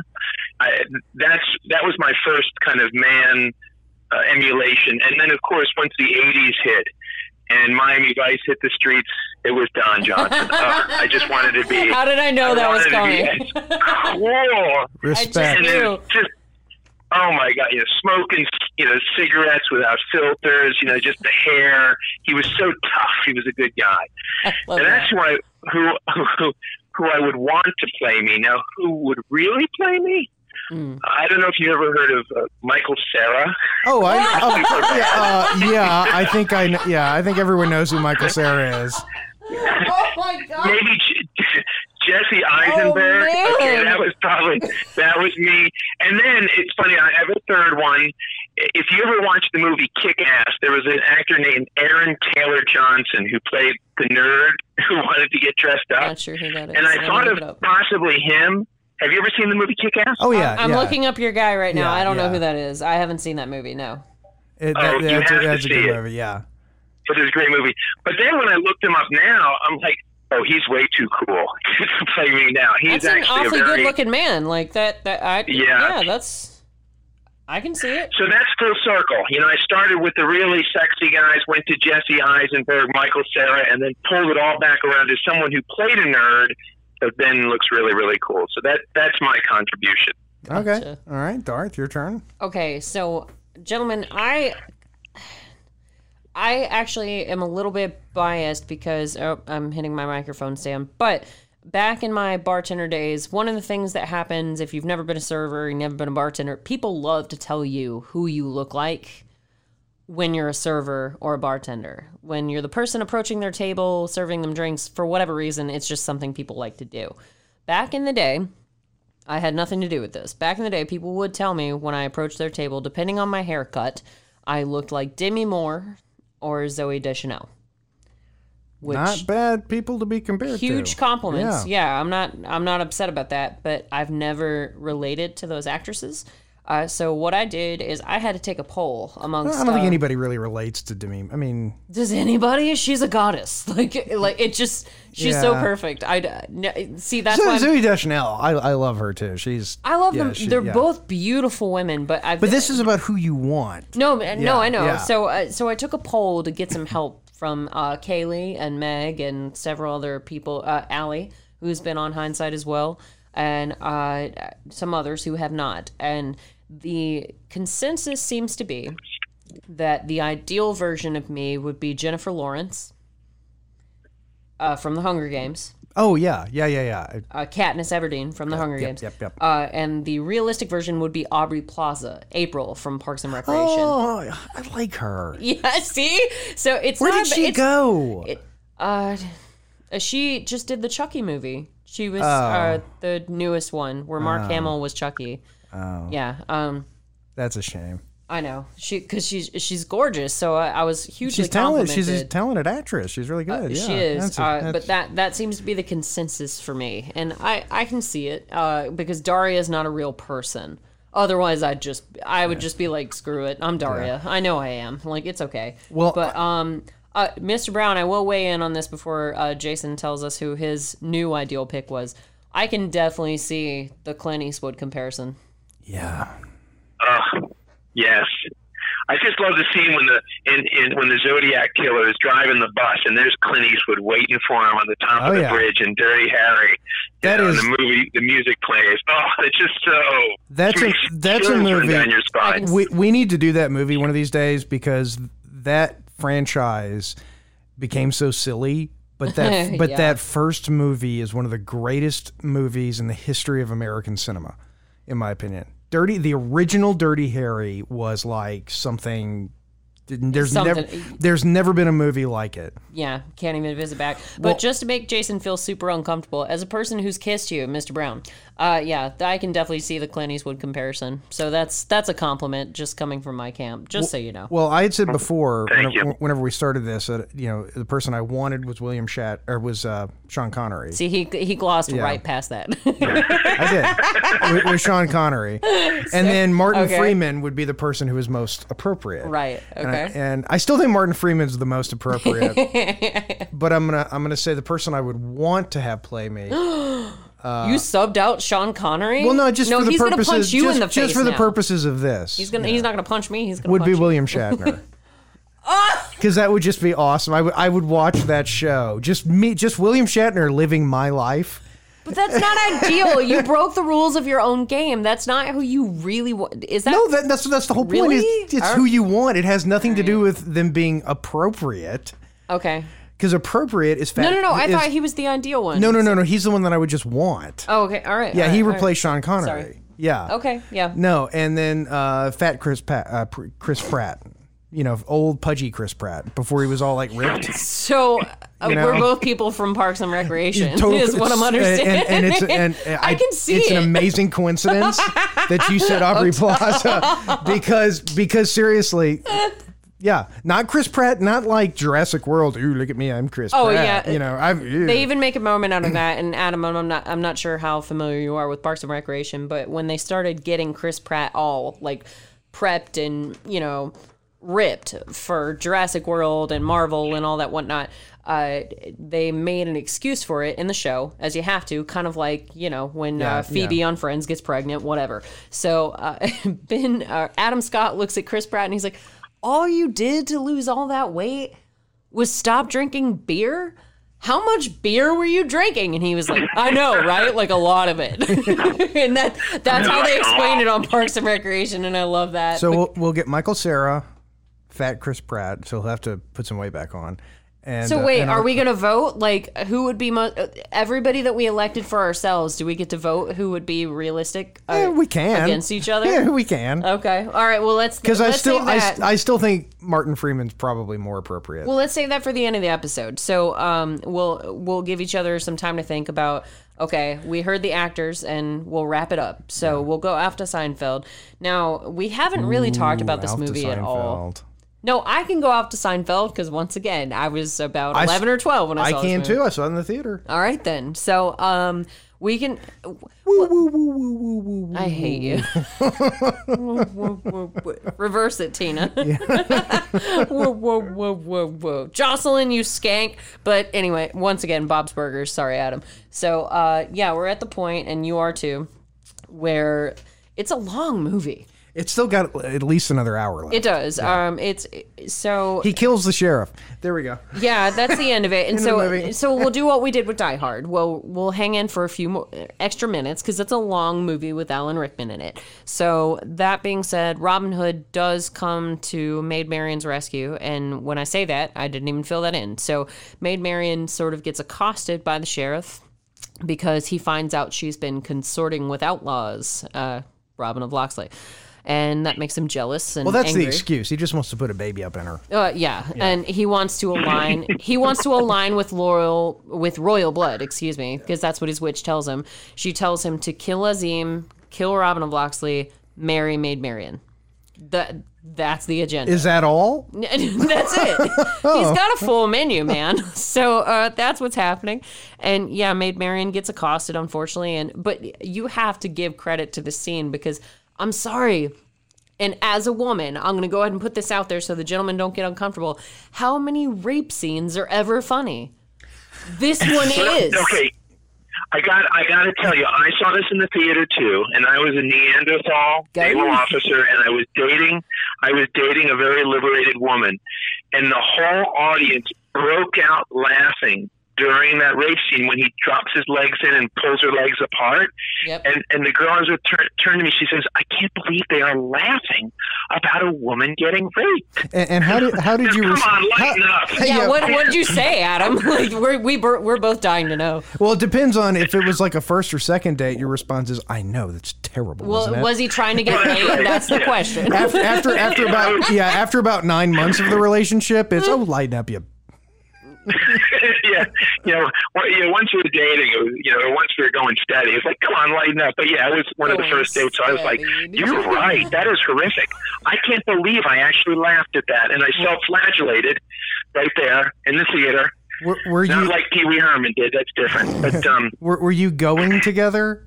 Oh, no, did you put your pen on her? Hi, Hugo. Hi, you stupid. You hang out with people who are spiritually old. Does that help? Yeah. I think this might. I'll stop talking now. Proceed, you two. I think this might be, for me personally, the lowest on the Alf to Seinfeld scale that I've done. Because I liked it. I mean, it was I liked it enough as as a kid when I saw it, or not as whatever. As a quarantine. I'm gonna say it's a 2. I'm gonna give it a 2. Really don't care for it. What? Don't care for it. Don't care for it. Thought I did. I'm mad right now. All right, Mr. Brown, what you got to say? I have to say I'm in a similar camp as Jason. I remember enjoying it when I watched it, and that's why my initial knee-jerk reaction was, "Ooh, Robin Hood, I like that." But then as I began watching this kind of syrupy, sweet, Hollywoodized, everyone's kind of clean, and there's not the grittiness that would be much more realistic for the time, and the silliness associated with it, and the saunter and the jokiness of Alan Rickman. I said, why am I watching this? It's because you love Darth Jader. That's why. That's right. Exactly. I love Darth Jader, and that's why I'm not going to give it a 2 like Jason did. I'm giving it a 3, and that's for you, Darth. You are so lucky you're in your bunker right now, Mr. Brown. What a gentleman. What a gentleman. So wait till you see the video. My face is contorted into like 40 different shapes. I hate both of you right now. Hey, look, if we watch The Untouchables, I've got a sneaky suspicion it'll probably hit a 2 also, because I loved it. And y'all have put me through some real shit on this show. I loved it. The movies that y'all have made me watch, and you come down so hard on this one. Wait till you see Captain Kronos. I hate you. It's so bad. I believe you. Yeah, go on. What on. about you, Darth? Suck it, gentlemen. I'm going higher on the scale because it got better. Believe it or not.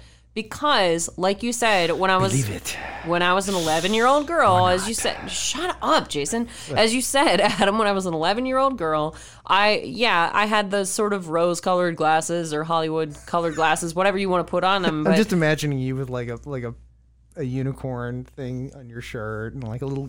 Believe it or not, I went to Medieval Times that week, the same week that I first saw this movie. Oh, that's good. That's so, that's special. It helped, but yeah. No, but seriously, like I loved every character, and I couldn't have laughed at the rape scene when I was 11 because I barely even knew what was going on. But yeah, I have to, and this sounds so backwards. So let me be very clear.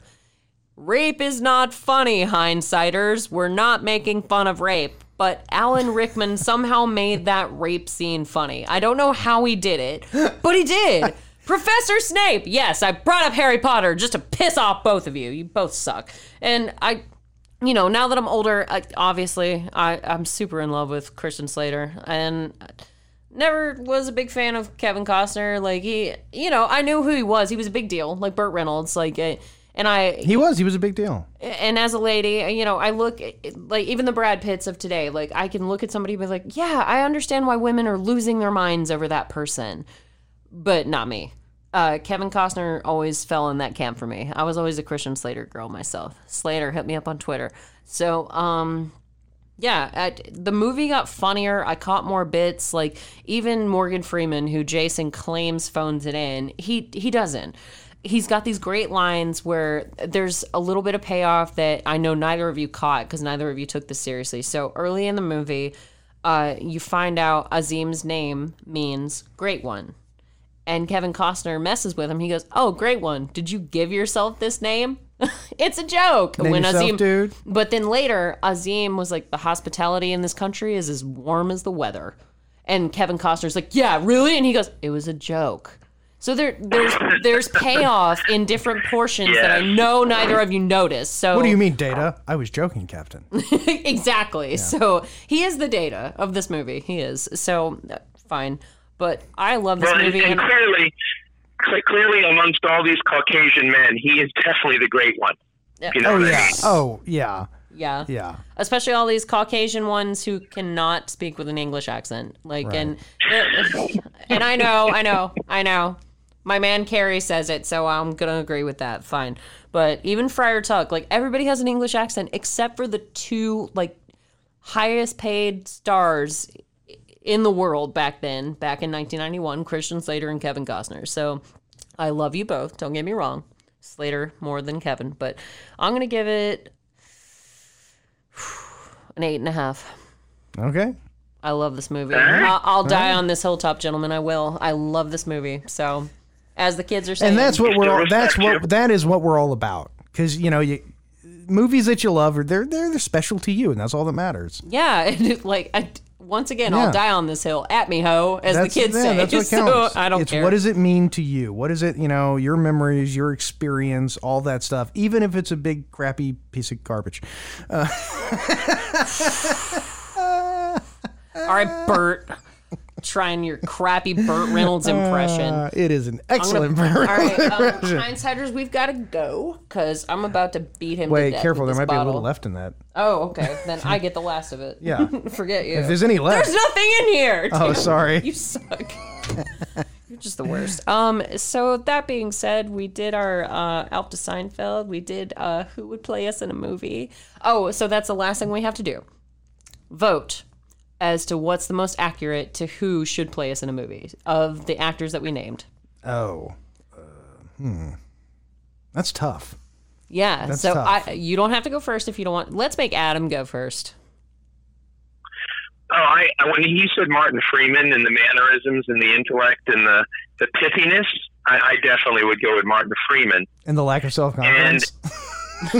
Well, no. It's mostly sad. And heck, I love Martin Freeman. He's fantastic. Oh, he's great. And I have to say, Dara. I love Dara, and I think of you as Dara. So I'm gonna give that my vote. No, for honey, Dara that's a cartoon.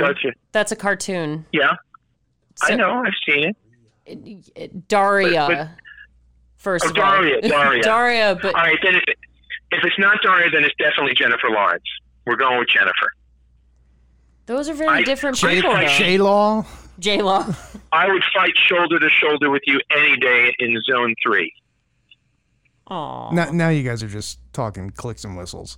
I don't even know what you're talking about. He's complimenting me is what he's doing, because I'm the pretty one. So, of course, what is that's the what he's Zone going to do. He's talking about the Hunger Games.